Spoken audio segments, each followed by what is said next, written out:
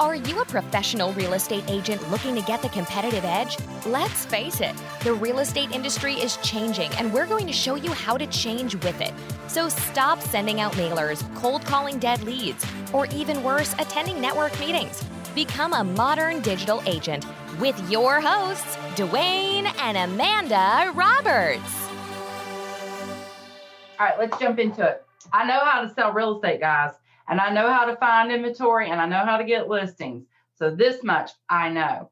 So how to discover new inventory in a hot seller's market. Now, I remember back in 2012, it was we were just kind of going along. Nothing had really changed in the marketplace. Then it was like, by the end of 2012, you could tell something was coming. I mean, you could just feel it. It was like something's changing in the market. I feel the shift. You couldn't really quite say what it was. By spring 2013, I was literally taking listings hand over fist, and they were selling like hotcakes. And it just progressively got crazier. And this was in the Nashville market. And it's like this everywhere in the United States right now. Literally, homes would sell within 24 hours of being listing. I remember in 2015, 2016, I would get listings and sell them before I even put them on the MLS. It's crazy, guys. And so now people are fighting over the inventory. They're offering $75,000 to $100,000 over list price. None of this sounds odd to you guys. You're experiencing it, right?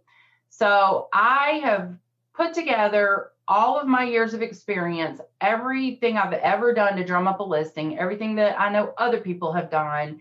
We've actually tried this in a couple of different markets, started doing this in January. And so we know this stuff works, even in other markets. So I'm going to share with you these simple steps to discover 15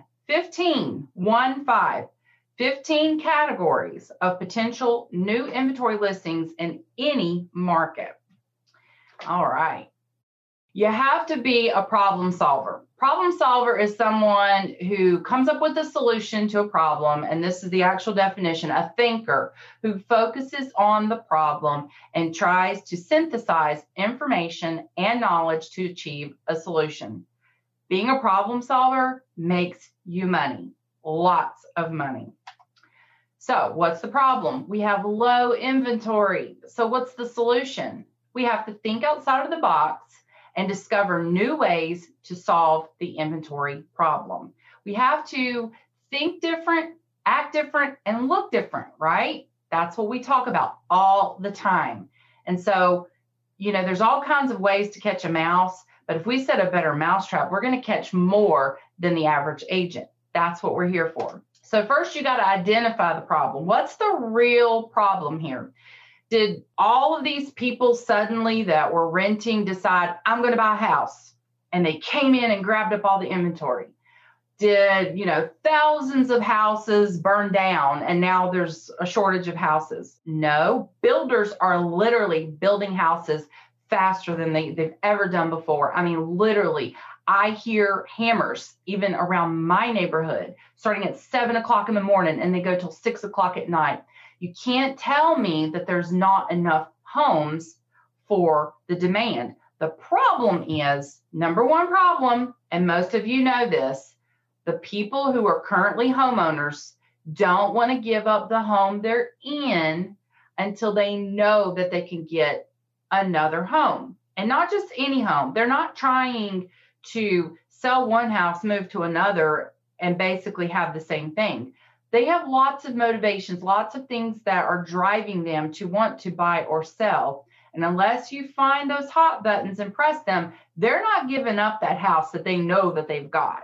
So here are some problems, some real problems that sellers may not want to sell their house for. Number one, they're just afraid to sell. They're afraid to sell. And a lot of times they don't want to have to go through the trouble of doing all the repairs to get the house ready. I mean, maybe it's a money issue. Maybe it's a time issue. Maybe they're waiting. Maybe they're waiting until the market gets to the very top so they can squeeze out every dollar. Well, if they wait too long, they're going to mess up because historically speaking, through every seller's market, it just goes up, up, up, up, up, up. It hits a peak and then boom, we're back into a buyer's market. And there's lots of factors that go into that. And if you know what to look for, if you know the signs to look for, you will see we are dangerously close. My guess is sometime in the next 12 to 36 months, possibly even sooner. I would say probably 12 to 18 months, we're going to see that start to shift. They've been saying it's coming for years. They said it was going to happen in 2018. It didn't happen, but I did kind of feel a little bit of a stop right there in that spring, towards the end of that spring market, beginning of the summer market, 2018. That's when I told my husband, I said, I'm starting to feel it shift again, but it still hasn't hit that yet. And so there's a lot of factors involved with selling. Also, what are the builders experiencing? Just because builders are out here buying up lots and building doesn't mean anything, because right before that crash in 2007, they were doing the exact same thing.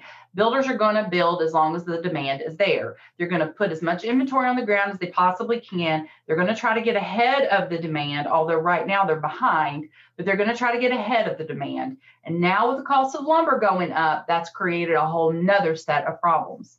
So sellers want to know that they can get top dollar for their home. However, currently, money is not their motivating factor. Now, I don't know about you, but if I go to sell my house, and my house is worth about $400,000 right now, if I list my house for $400,000, knowing full well that I'm going to get $25,000, $50,000, $75,000 over list price, that might be a motivating factor.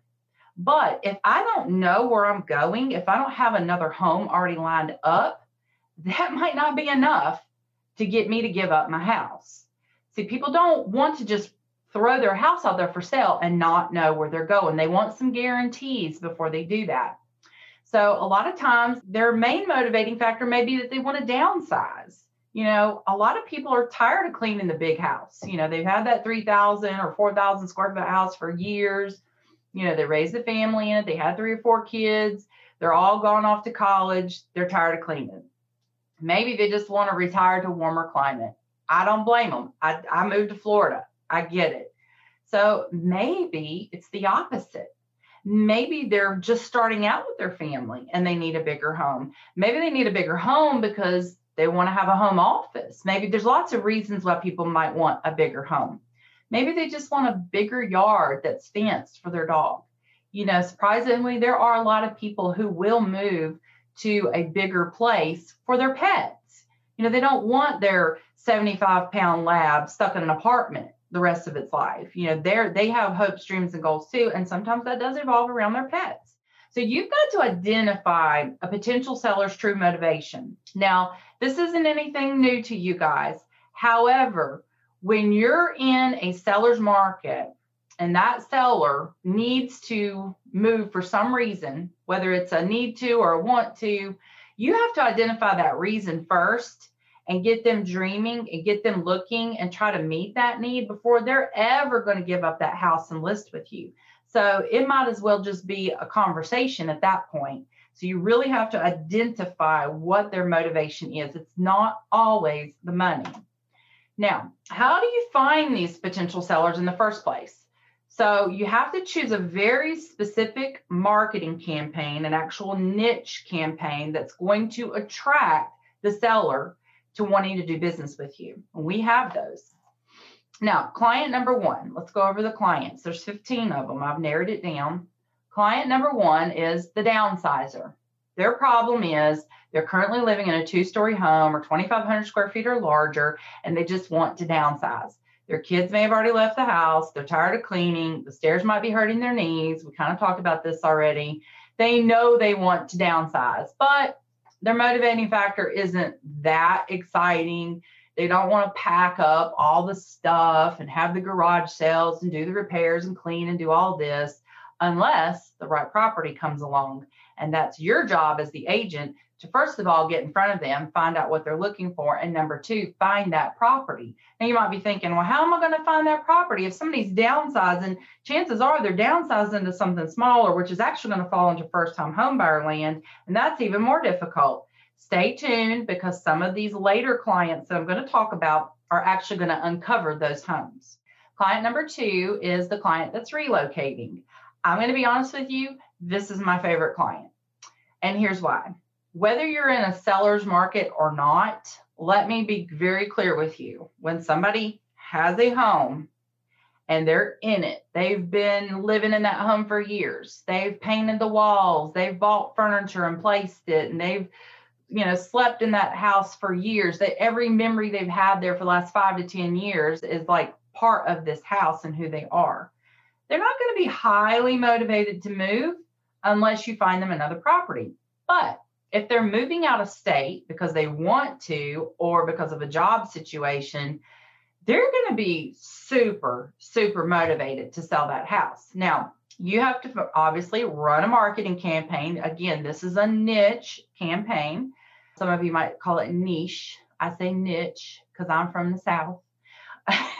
But you need to run a specific campaign for this type of client. You can't just throw blanket marketing out there and hope that every one of these types of clients go, oh, a real estate agent that wants my business, let me call them.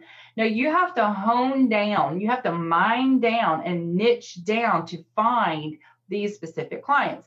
Because when they see your marketing, that you're marketing to them as someone who wants to relocate out of state, now you're speaking to them a little bit deeper than the average agent. They're going to be thinking, oh, this is a relocation specialist. They can help me sell my home and put me in touch with somebody in the other state. And this is what you do. You find out where they're moving, their price point, bedrooms, baths, everything that they're looking for in this other state. Now they may be relocating for a job, so they may know exactly where they want, what city and state they want to be in. They may be moving closer to family. They may just want to move to the beaches of Florida, and they kind of got a pretty broad range of areas that they're looking in. Either way, find out what it is exactly that they're looking for, and then go online and do a Google search and find an agent in that area. Find somebody that's got amazing reviews and contact that agent. Say, hey, I got a client moving from Ohio or Minnesota, and they're coming to Florida. Do you have availability to take on another client for a referral fee? Most agents are going to say yes to that. They're going to yeah, please give me the business. I'll pay you a referral fee for that. And so at that point, you find out what that price point and what moving to that area is going to cost this client, and get back to them and say, hey, I found an agent in, let's say it's Jacksonville, Florida. I found an agent in Jacksonville, Florida. She has amazing reviews. You're absolutely going to love her. She is sweet as pie. She's got homes in your price point, 3 bedrooms, 2 baths, 1,500 square feet within a walking distance of the beach, all for under $400,000. She can help you guys. I'm going to put you in touch with her. And so you get that ball rolling. And so what's going to happen? They're going to take an exploratory trip to Jacksonville, Florida, and meet with the agent and go look at homes. Guess what? It's a pretty good chance they're going to find a house that they love. They're going to put a contract in on it, pending that you sell their house. They come home, they're hot and heavy. Get the sign in the yard, get it on the MLS. Let's get it sold. Boom, problem solved. These are my favorite clients because I don't have to show them 50 houses and fight with other offers to get their business. And I get the referral business on the other side. You're going to love these clients. Moving on. Client number 3, I got to stay on schedule. The divorce client. So obviously, when somebody's going through a divorce, this is self-explanatory. The majority of the time, they are going to sell the home. They want to split the equity. Maybe somebody wants to get their name off of the mortgage or the deed, and maybe the other person can't qualify on their own. So they're basically forced to sell the house. So there's lots of different ways to target this client. Obviously, the correct marketing campaign. You got to have the right ad copy. You got to have the right images. You have to know what to say. And this is a very delicate situation because typically what I have found with the divorce client is one of the spouses or soon to be ex-spouses is a little bit nicer. The other one is just mad. They're frustrated, they're angry, they're bitter, and they fight you the whole time. But if you handle it correctly, you will get multiple transactions out of this because they have to sell. Either way, they have to sell. And so once it's sold, typically speaking, the one that worked with you a little bit more is the one that's going to use you as their client for their next house. And you may end up just putting them in a rental. And guys, I know a lot of you are not rental agents, but if you have clients that are selling their home and they're not buying another one and they're going to be renting, you can get a rental commission by referring them to a rental agent. You have to ask for it and there's paperwork, but you can get a rental commission as well. Client number 4, the move-up buyer. So this one's a little tricky. I typically like to work with move-up buyers that have enough equity that they can put down on the next home to avoid PMI, because that allows them to buy more home. And so, it's kind of a little bit easier to get them to move into a bigger, nicer home if the payment didn't go up too much. They'll usually go up a couple $100s a month because at this point they've gotten a raise and different things that happen in their life. But the move-up buyer, self-explanatory. They're selling a home. They're moving into another one. These obviously at this point are a little more difficult. However, if you apply some of the techniques that I'm going to tell you later on, I'm going to get into the really good stuff here in about 10 to 15 minutes, stuff that you do not want to miss, stuff you've probably never heard of or thought of before. So hang in there, because some of these techniques are actually going to solve a lot of these other problems for your inventory, for your move-up buyers, people that you've got in your pipeline right now that they would buy a house if you could get them one. It's going to solve your problems later. And so again, attracting the move-up buyer is not anything new. You just have to find them the house before they're willing to sell the other one. Okay, so here's a good move-up buyer comparison. I'm going to go through this really quick, guys, because we got a late start and had some technical problems. This is a current home scenario. Now, I'm going to read this really quick. Move-up buyer comparison. It's based upon a customer who bought a house 10 years ago. They paid down principal. Additionally, they were paying PMI because they took a higher interest rate 10 years ago. The rates were anywhere between 5.5 to 6.25, depending on their credit and their loan program. And let's just assume for this scenario that they put the minimum amount down. And then, of course, the equity, I based it off the national average for the last 10 years. And all of these scenarios are based on a 30-year fixed mortgage and transfer of all their equity. So let's say that they bought a house for $200,000 10 years ago, and they're currently paying $1,400 a month, and $150 of that is PMI. So their current payoff is going to be roughly about $170,000 if all they did was pay their minimum payment. And now with the appreciation that we're experiencing in the nation, they can expect in most markets to see a current value of about $325,000. Now, I'm not going to get into how big this house is or any of that kind of stuff. This is just an average, a nation's average. Now, in a new home scenario, in this case, if you did the quick math on this, after a 6% real estate commission and a little bit of seller's closing costs, they should have roughly $135,000 left out of their equity. And so if they purchased a new home for $400,000 and they put down $135,000 based on today's rates, their payment before taxes and insurance would be roughly about $1,500 a month. And then their new principal balance would be $265,000.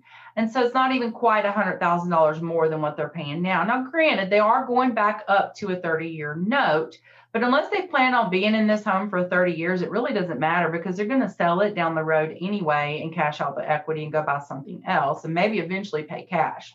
So this just shows you guys a side-by-side comparison of somebody who's currently paying PMI, who has equity, that they can really go up in price and get a different house. You just have to explain it correctly. You have to know your numbers.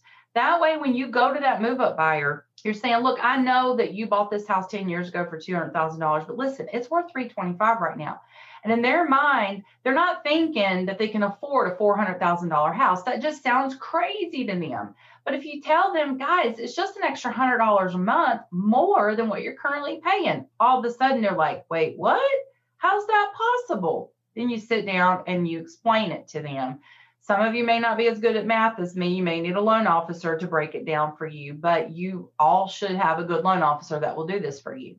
So that had to do with the move-up buyer. Now, this is client number 5, the estate trustee. So the problem is someone has passed away, and now the estate trustee needs to sell the house. Now, a lot of times this is the child, the adult child, and there may be some sentimental things going on here. They may not really want to sell the house. There may be issues with the house. A lot of times these estates, older people are not as capable, physically of keeping up with the maintenance. Sometimes it's a financial problem.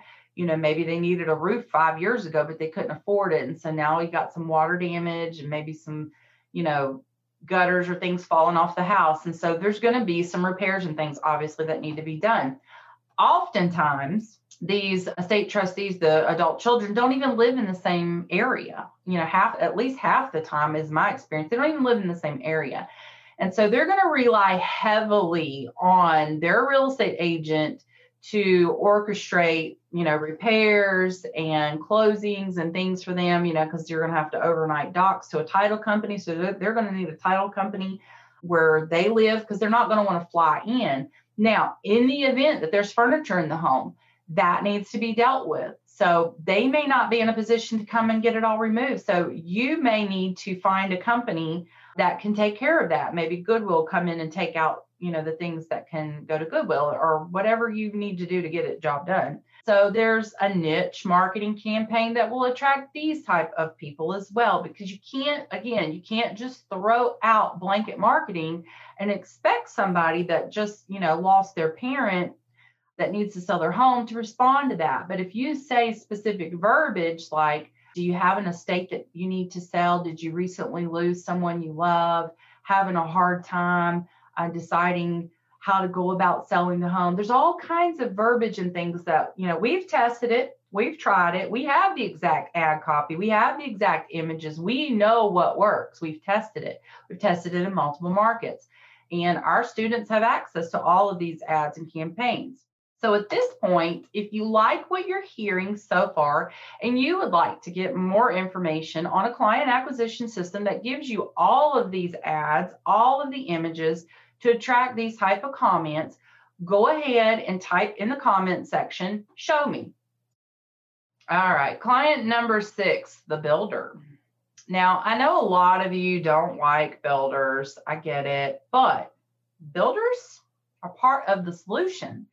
The reality is, even if your client doesn't buy a new home, someone else's client is buying the new home, which allows your client to buy the existing home.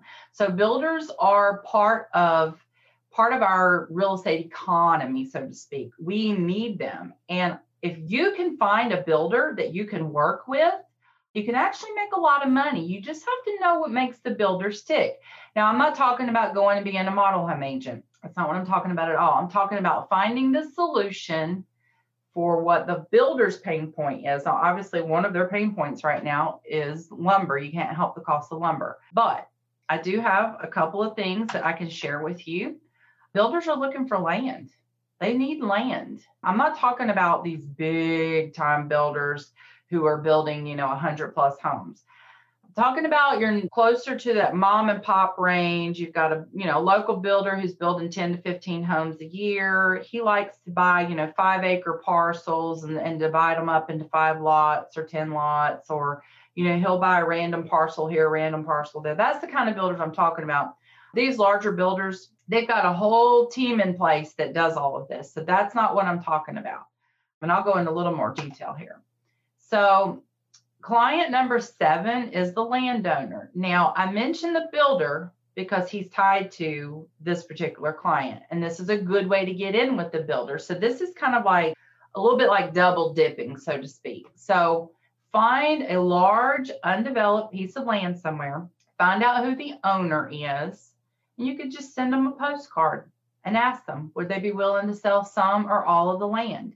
Now, every county is different. I will use a county that I know their codes for, so I can explain this to you. So, for example, in Wilson County, unless it's changed, and some of you who are in Wilson County, Tennessee, may know better than me, but if you can find a parcel of land that has 2 or more acres, and each acre has to have at least 50 feet of road frontage, and it has to perk.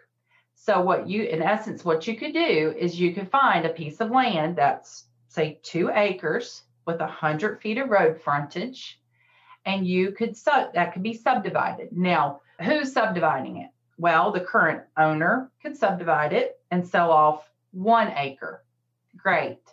Or the builder could go in and buy the whole, 2 acres, and he could go in and subdivide it. It's really all depends on what the current owner wants to do. So maybe it's somebody who's got 15 acres and they're like, well, yeah, I think I could break off 5 acres, but I'm keeping 10. Hey, that's great. So now he doesn't have to move. He still has his 10 acres. Now you've got 5 acres that, depending on how much road frontage you have, could potentially be lots to build homes. And so at this point, you can approach the builders, and you really should just get out there and start networking with them. There's lots of local network groups. You can find them on Facebook, where you can go and meet builders. Now, again, it's going to be your small mom and pop type builders, but they're investing meetups and things like that. So dig around a little bit and see if you can find some of them, and just show up with a flyer when you've got land. Don't tell them where it's at. Just say, hey, I got 5 acres in Wilson County, prime development, got 250 feet of road frontage. The seller wants $100,000 for it. Really? Where? Well, I'd love to show it to you, but and you get to talking with the builder. Once you do that first transaction with them, they're going to be hot on it the next time you come up with some land. And so the best part of all with the builders, especially the smaller ones, when you find that land for them, say, I'd love to work this deal out for you. I'd love to get this going between you and the current landowner. I do have one little favor to ask you, though. And the builder's going to be like, yeah, sure, what? I know you probably got a realtor that you use. Now, unless it's his wife, that's not going to work. You should probably do a little research, because a lot of time the mom and pop builders, their wife is the realtor, just so you know, especially in those small towns. But if they don't have, a family member that's their realtor, say, I'd like to get the listing on the houses that you build on this land. Now, if you just sold a 5 acre piece of land for $100,000, you didn't make a whole lot.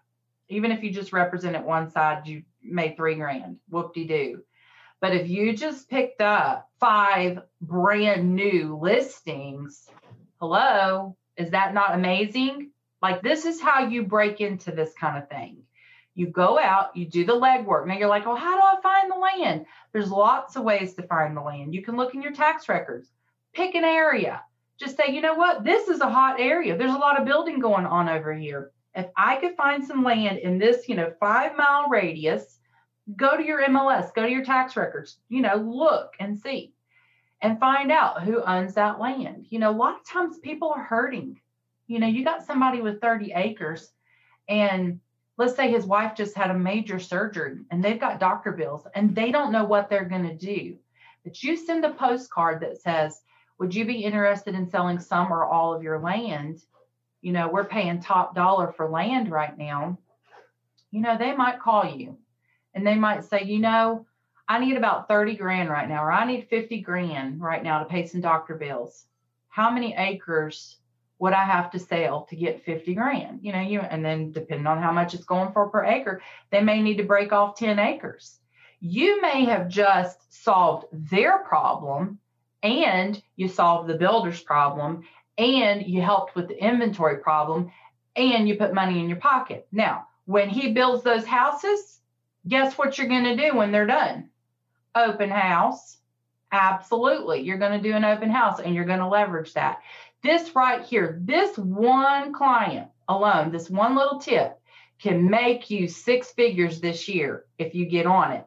But you don't have to go out there and do all the legwork yourself. Again, we have the ad copy. We have the images. You can target these people online just as easily as you can with a postcard or in person. So there's lots of ways to skin a cat here. I'm just sharing a few. Client number 8, the landlord. Maybe you thought about this. Maybe you haven't. There are hundreds, if not thousands, of landlords in your market, and they're holding property.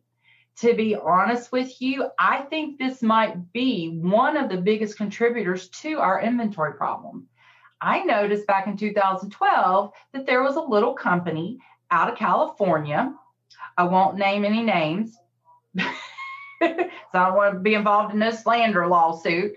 But they started buying up a lot of property, like to the tune of 100 a month, 100 properties a month in our market. I kid you not.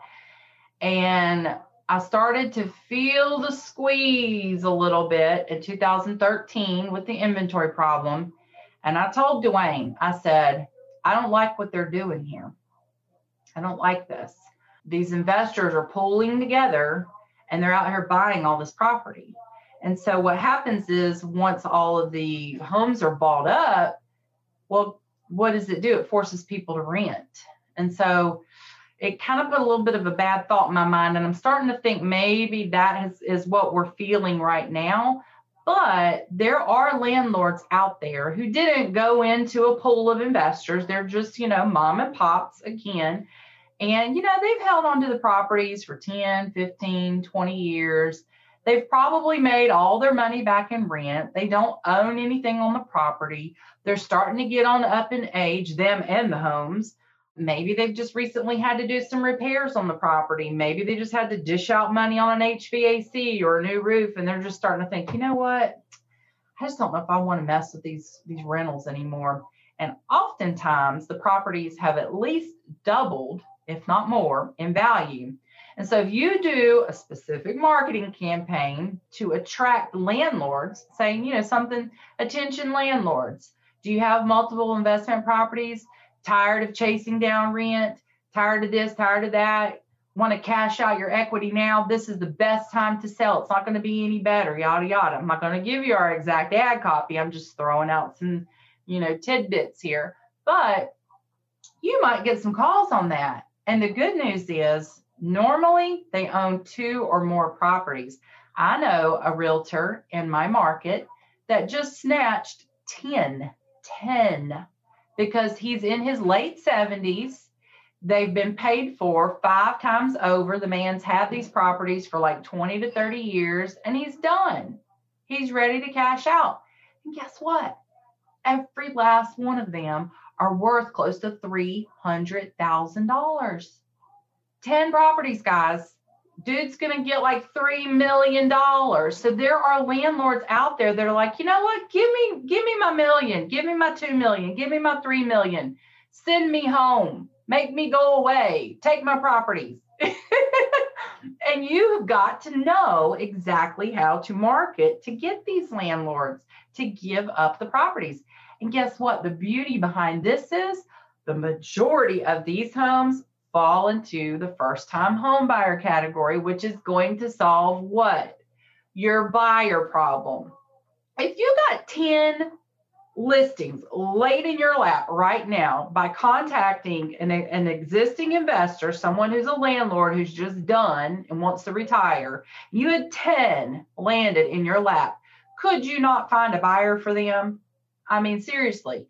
I know in some states being a dual agent is against the law. It's against the guidelines, but you can be a facilitator in some states. I know for a fact in Tennessee you can. You can also refer out that buyer for 50% commission to somebody else in your office. So you do not have to lose that money. So there's ways, guys, to get inventory and solve these problems. You just have to think outside the box. Now, this is a fun one. Client number 9, this is an HPR lot owner. So an HPR is a horizontal property regime. Now, what that is it's a zoning policy that essentially allows for 2 houses to be built on a piece of land that was previously zoned for just 1 house. You'll find this a lot in major metropolitan areas. I mean, you'll find it in outerlying areas as well. You just have to know what your county's codes are. And so if you don't know what your county's codes are, I implore you to dig into that and really try to uncover. There's other codes out there where you can do multiple properties, where you can build 3 or 4 homes on a property. There's just certain requirements like road frontage. Now, in Nashville, these properties only required 50 feet of road frontage. Well, some of the properties only had 50 feet, but they had an alley. So sometimes there's loopholes. Now you're thinking, well, how does this solve the inventory problem? I'm going to tell you how it solves the inventory problem. Number 1, you take what's currently one property and turn it into two. Now, how do you do that? You got to bulldoze the house, obviously. So you're not going after a home that's built in the last 20 years. We're talking about homes that, like a 1930s bungalow. I mean, it's approaching 100 years old. Guys, it really does need to be bulldozed. I mean, a lot of those homes have seen better days. I literally would see a home on a street boarded up, another home next to it that they took care of, and then next to that, these big HPRs. Now, an HPR is we call them shotgun houses. They're long, they're skinny, and they're tall. They're typically 2 or even 3 stories, depending on the area. Now, when this first started, this was, I don't know, 7, 8 years ago is when this first started, and it was getting hot and heavy in Nashville. People were paying $250,000 for a lot just so they could bulldoze the house. It cost them another $30,000 just to bulldoze the house and remove everything, just to get the clear, bare lot. So you're looking at $280,000 to $300,000 just for the lot. Now, I would go and door knock. If I knew that lot met the qualifications, they were on my list. I showed up with a gift bag on Saturday. Knock, knock, knock. Now, do you think they were getting door knocked by other people? Absolutely they were. But they wasn't getting door knocked by me. And when they met me, it was a different tune. And so I literally went around and I found multiple properties. Now, I was part of a group of investors, and these builders who were building these HPRs wanted lots. Why? Because they wanted to build the houses. They were going for $500,000 to $700,000 a piece, depending on the street, literally, depending on what street it was on. So, of course, I went after the streets that were more expensive. So the next thing you're going to do, though, is you're going to tell the builder, I want the listing. Same with the landowner. Same with that builder. You get him the land, and now he returns the favor by giving you the listing. Now, those same HPRs are going for close to $1 million right now, $800,000 to $1 million. So if you were able to snag 2 of those at $1 million a pop, that's $60,000 in commissions, and you're just representing the seller. And so that doesn't even count the commission you make on the land. That's another $10,000. So you literally can pick up $70,000 minimum, if not more, depending on your market, just with this little tip. It doesn't take very many doors to knock to find somebody willing to move if the price is right. But again, it goes back to what I said about move-up buyers. They are not letting go of that rundown 1930s bungalow that you know and they know needs to come down until you find them a home. And so you have to ask the right questions. How much equity do you have? Are you wanting a bigger home? You're wanting a smaller home? Or would you be satisfied with the home the same size as this one? You have to know what their needs are. Are you willing to move out further from the city? Are you willing to go out into the suburbs or even out into the country? Where would your dream home be? Get them dreaming. And once you've got them dreaming and you can identify a property that's going to match their criteria, boom, you've got that one sold. You got the buying side from the person who's selling the lot with the 1930s home. You get the sell side from the builder when he builds the 2 properties. So you're really closer to $100,000 in commissions. And that's if you get one yes from somebody willing to sell that lot. So look it up in your area. A lot of cities offer, have this type of zoning. You do sometimes have to get it approved. You have to get it. Don't freak out if it says that it's allowed, but then when you go to get things done, it says no, you have to get it approved. But in an inventory crisis, unless it's in a historical neighborhood, they're not going to let you do it in a historical neighborhood. You might know somebody who knows somebody that can get it done, but if it's in a historical neighborhood, you're wasting your time and energy. It's very rare that that's going to happen. And so moving on, we spent enough time on that one. Client number 10, cash out, no mortgage. Now, you're like, they must have a paid for house. No, it doesn't always have to be the case. I represented a client maybe 5 years ago, right after I bought my Charger, because I had to go backwards down a gravel road in the woods in my brand new Dodge Charger in reverse for 2 miles because there was nowhere to turn around. So that would have been 2015. Okay. This is how I remember things, the damage I do to my vehicles. Okay. So it was a little couple. They were so sweet. And I went to their house and I was like, I don't know if I want this listing. And so they owed about, I don't know the numbers right off the top of my head. Let's say 100. I think they owed right around 100,000 and the house was worth 200,000. Now they were pre-foreclosure and they were desperate and he had horrible, horrible credit. You know, I didn't see it, but my loan officer said, yeah, no, he's not buying anytime soon. So they're about to lose their house. He didn't have credit to buy another one. They had about $100,000 to work with. And we're talking about Nashville, outerlying area of Nashville. Actually, this house was in Franklin. And it was just an old rundown little house that just honestly, it needed to be bulldozed too.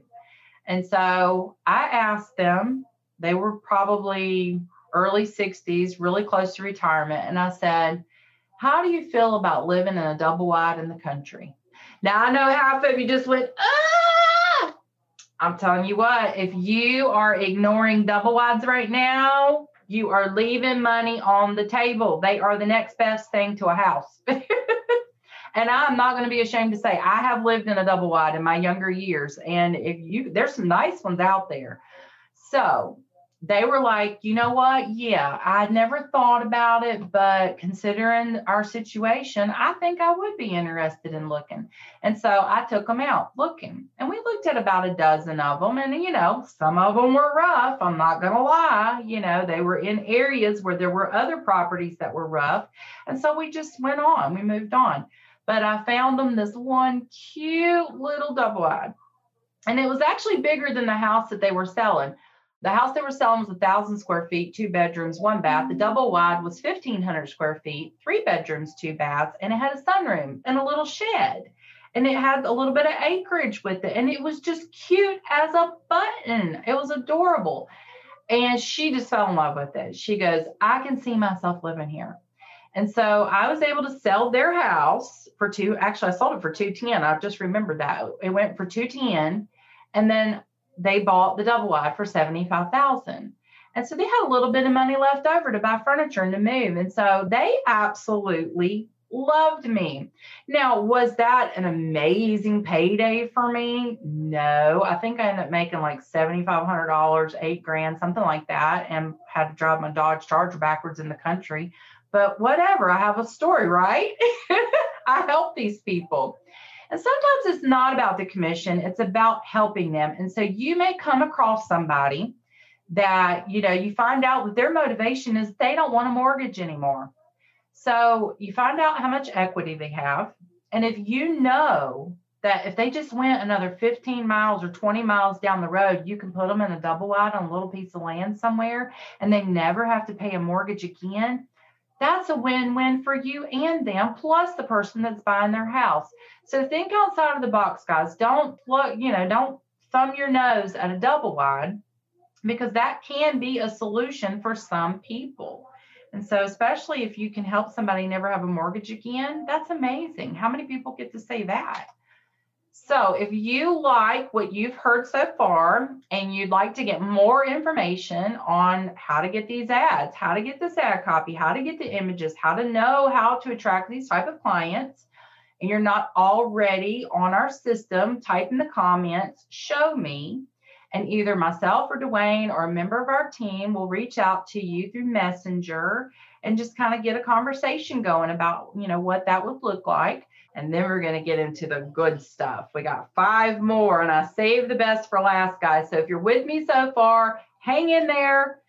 So number 11, the commercial seller. So in a market where housing inventory is low, you could just say, forget it. I'm not working with buyers and sellers.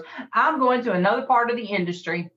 And this would be a great time to do that, guys, because the pandemic has affected a lot of businesses.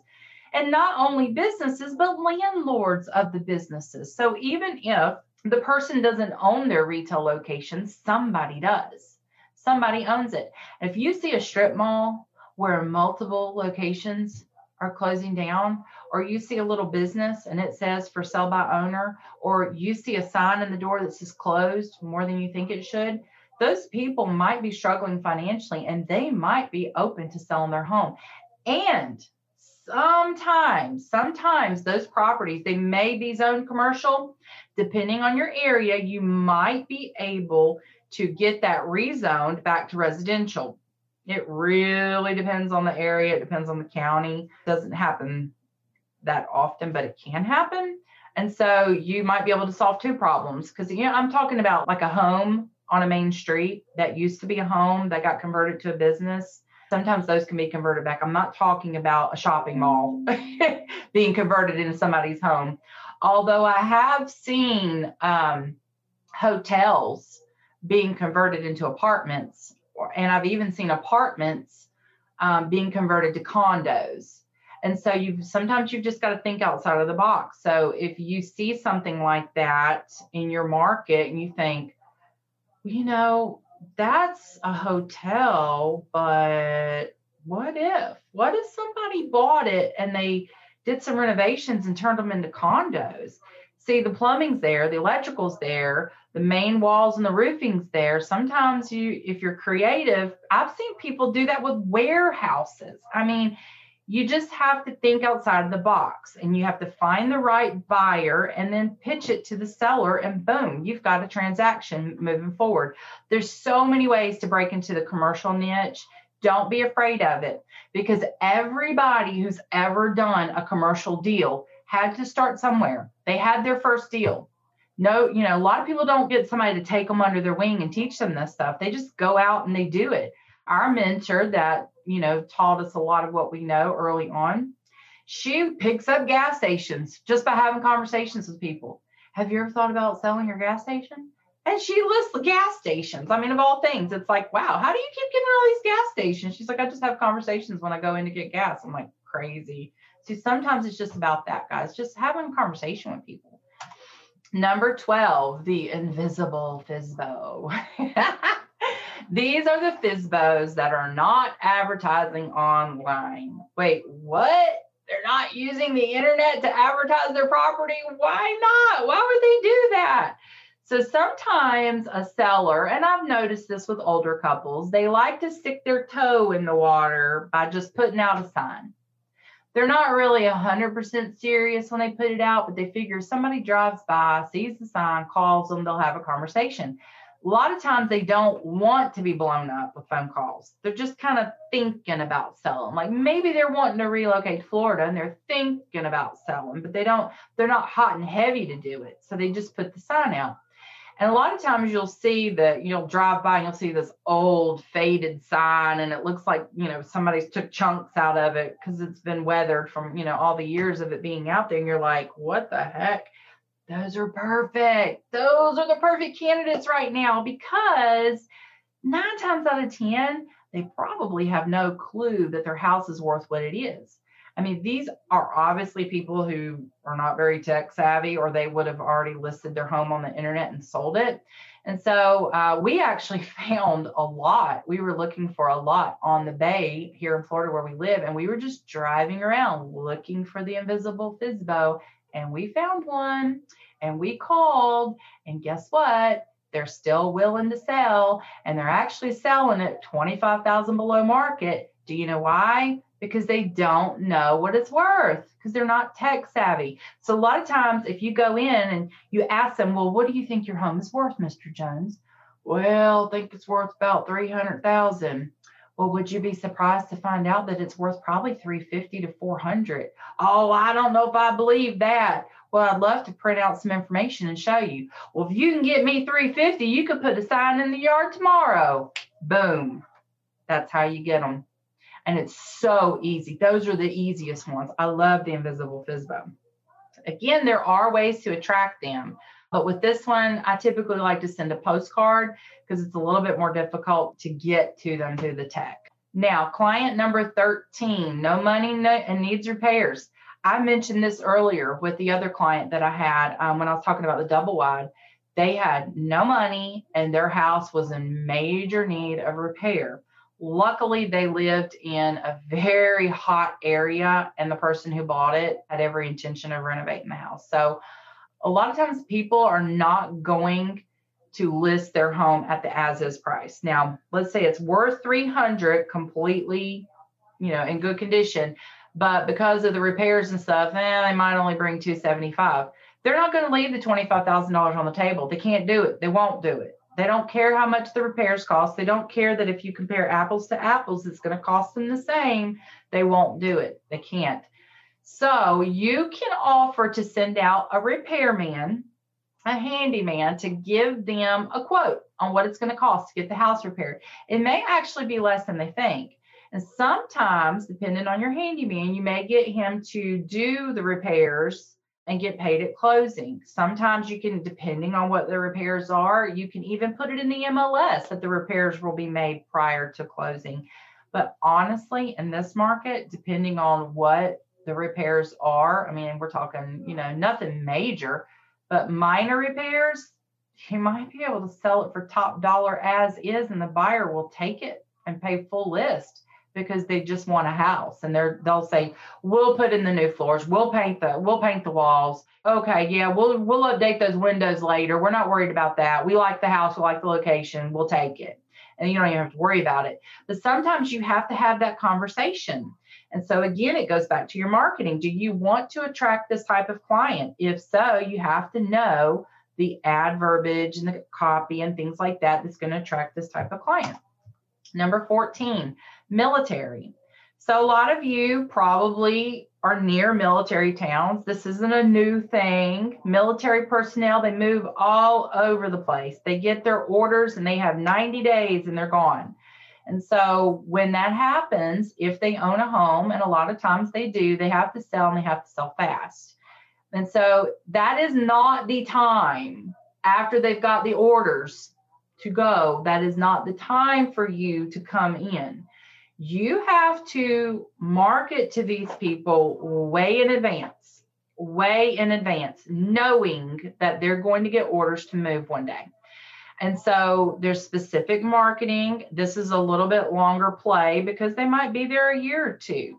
But also it helps to network in these communities and get to know some of the military, and not just because you're trying to get their listing one day, but because they're really awesome individuals. But if you have those relationships and you've done those touches and you've let them know, hey, I'm the military agent expert. I can help you when it comes time. Sir, when you get them orders, we're ready. We're here for you. We're going to get your house sold for top dollar as quick as possible. Sounded a little bit like I was in the military then because my husband is ex-military. But we know the verbiage to attract these guys. We know what they're looking for. We know that they speak differently than the average client because they speak military. They want to hear their verbiage. You have to speak to them in their language. When you're talking about their orders and things like that, they know, okay, you get it. You understand what I'm going through right now. You know that I just got orders and I've got to get this house packed.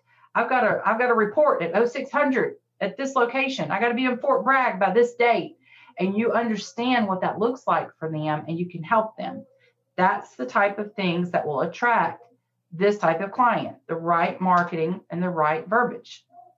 This is one of my favorites too, because you can get multiple listings. Vacation rentals. So you might be thinking that all vacation rentals are hot, money-making, income-producing properties, right? Nope, it's not true. Not even in Florida, where they're literally a dime a dozen. It is not true. Even the top producing units may be wearing the owner thin, especially if they have multiple properties. You got to think about a couple of things here. So even if they're getting, let's take the average property. If they have a mortgage on it in a vacation area, they're going to be looking at minimum $1,500 a month mortgage, not counting utilities.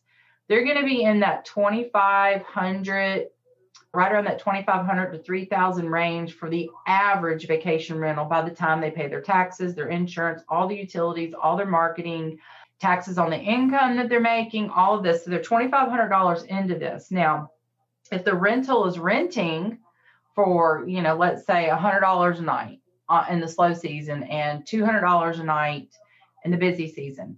They're not rented 100% of the time. In fact, during the slow seasons, they're lucky to get 25%. In the busy seasons, they're lucky to get 75%. There's only going to be about 90 days a year where they're at full capacity. I mean, unless it's Disneyland. But even then, they're a dime a dozen down there. And so they may just be tired of having the good times mixed in with the bad times. And then they had to put a roof on one. Then they had to put HVAC in another one. Then they had a flood in one of the units. They had to rip out the flooring and put in a new water heater. And so, you know, sometimes they've just had a bad experience, too many of them, back to back to back. They had renters that came in. They had a party. They trashed the place. Yeah, they had insurance, but they had to go through all the trouble and the claims. And then the renters that were supposed to be coming behind them didn't get to rent the property. So they lost the rental income. So there's sometimes if you strike at the right moment, they will say, I'm done. And you will get 5 to 10, maybe more properties pushed over on you. List these, please. Get me top dollar. I'm out. And again, it's like the landlord. They just want their money and they want to go. They're over it. It's not that it wasn't a bad, income producing property. It's just that they're over it. They're tired of messing with it. And so there's specific marketing and things that you can attract these type clients as well. So if you liked what you've heard so far and you'd like to get more information on a client acquisition system that's going to give you all of the ad copy and the images, comment, show me in the comments. Dwayne or myself or a member of our team will private message you and let you know what those next steps are.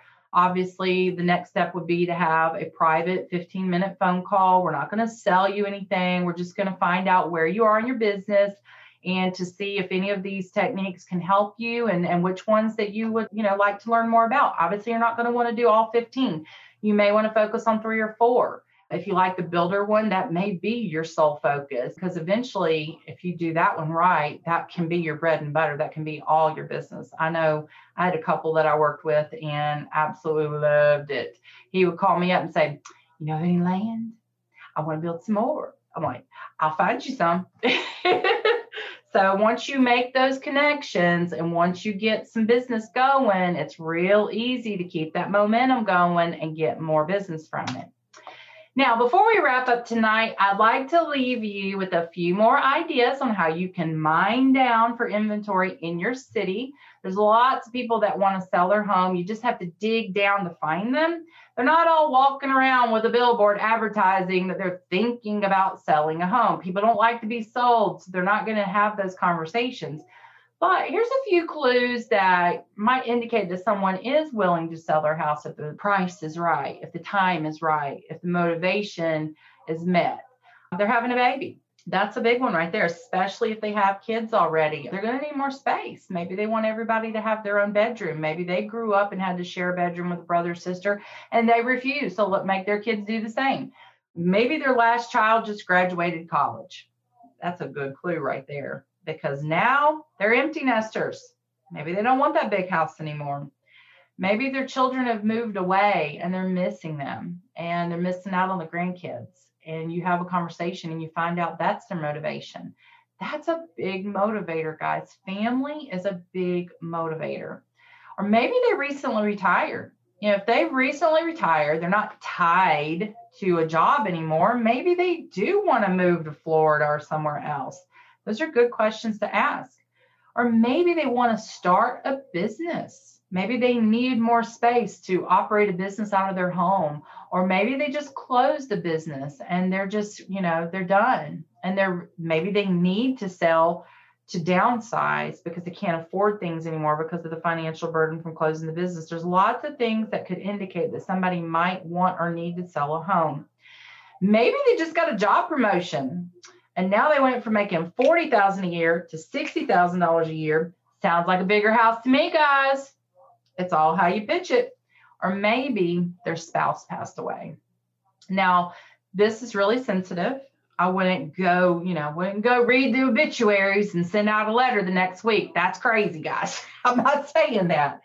I'm just saying that if you, come across someone, maybe you heard about it through someone else that, My grandma's, really sad now that grandpa passed away. She's all alone in that house.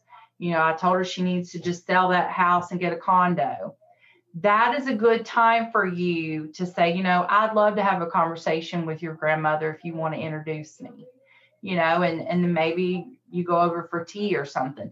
There's lots of things that happen in people's lives, lots of transitional times. It happens to all of us multiple times throughout our life where we need to buy or sell real estate. It's up to us as the agent to listen for those clues, to look for those properties and those opportunities and make a match with someone else who needs that property.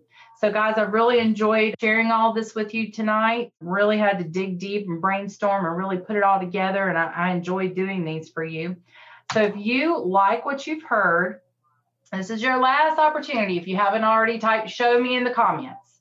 If you want to learn how you can market to these types of clients, these niche campaigns, you want the exact ad copy, you want the images, you want the follow-up systems and the things that go with it that's going to make your life easier, that's going to help you go to that next level, type show me in the comments. Nobody is going to try to sell you anything. We're just going to reach out, have a 15-minute conversation with you. First, though, we're just going to message you through Messenger, find out a good day and time for you to get on the calendar to speak with Dwayne or myself. And we're just going to find out where you are in your business and if we think we can help you or not. So again, type in show me in the comments. And guys, that is all. Thank you for watching. If you have any questions, feel free to post those as well in the comments. Dwayne or myself or a member of our team will answer those questions for you.